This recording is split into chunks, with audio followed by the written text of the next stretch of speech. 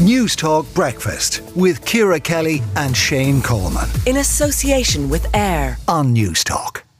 Now, in breaking news, the suspected Brussels attacker apparently is being reported as having been shot in a cafe.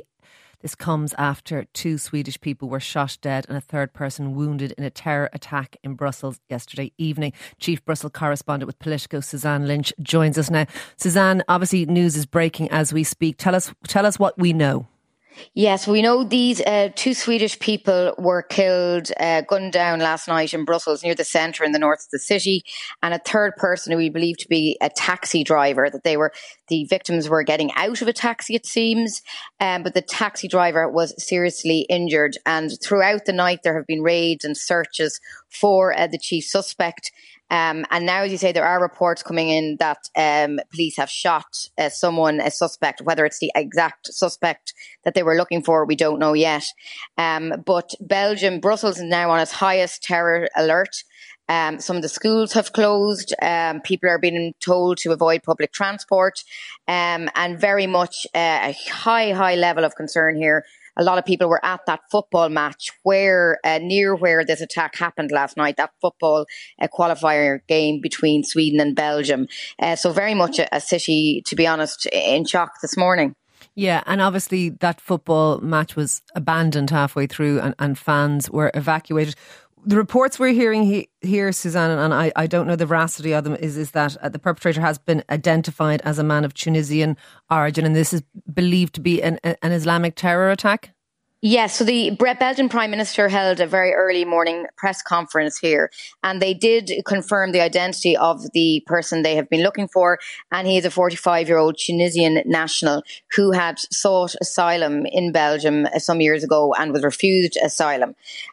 So we had known that this was the person they were looking for, and one of the big issue here is the context. I mean, Belgium has a history of terrorist attacks back in 2016. I was here myself when there was that attack in the airport and in a metro station just beside the European Commission. And then there was a terrorist cell that was here in Brussels that was responsible for the Paris terrorist attacks, that awful attack on the Bataclan back then, 2016. So there is a history here. At the time, there was huge criticism of policing here. So I think people in this city are very well aware of this. And there had already been a kind of heightened sense of concern over the last week or so. And I think there'll be questions now asked, of course, about how the police have handled this and was this person known to police, etc. Look, thank you very much for that update on that. That is Chief Brussels correspondent for Politico, Suzanne Lynch. We will bring you more on that as we have it, but current reports say only in the last couple of moments that terror suspect has been shot in Belgium.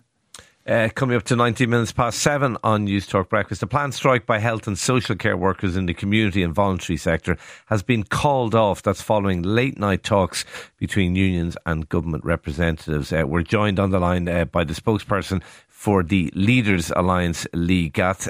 Leigh, just bring us up to speed. A deal has been reached? I'm just reading the same as you're reading in the news this morning. Apparently, they're going back to their members with a recommendation that they accept the offer that's being given, which is really good news on one front. However, as disabled people, we are very, very angry at the same time because this was left to the last minute.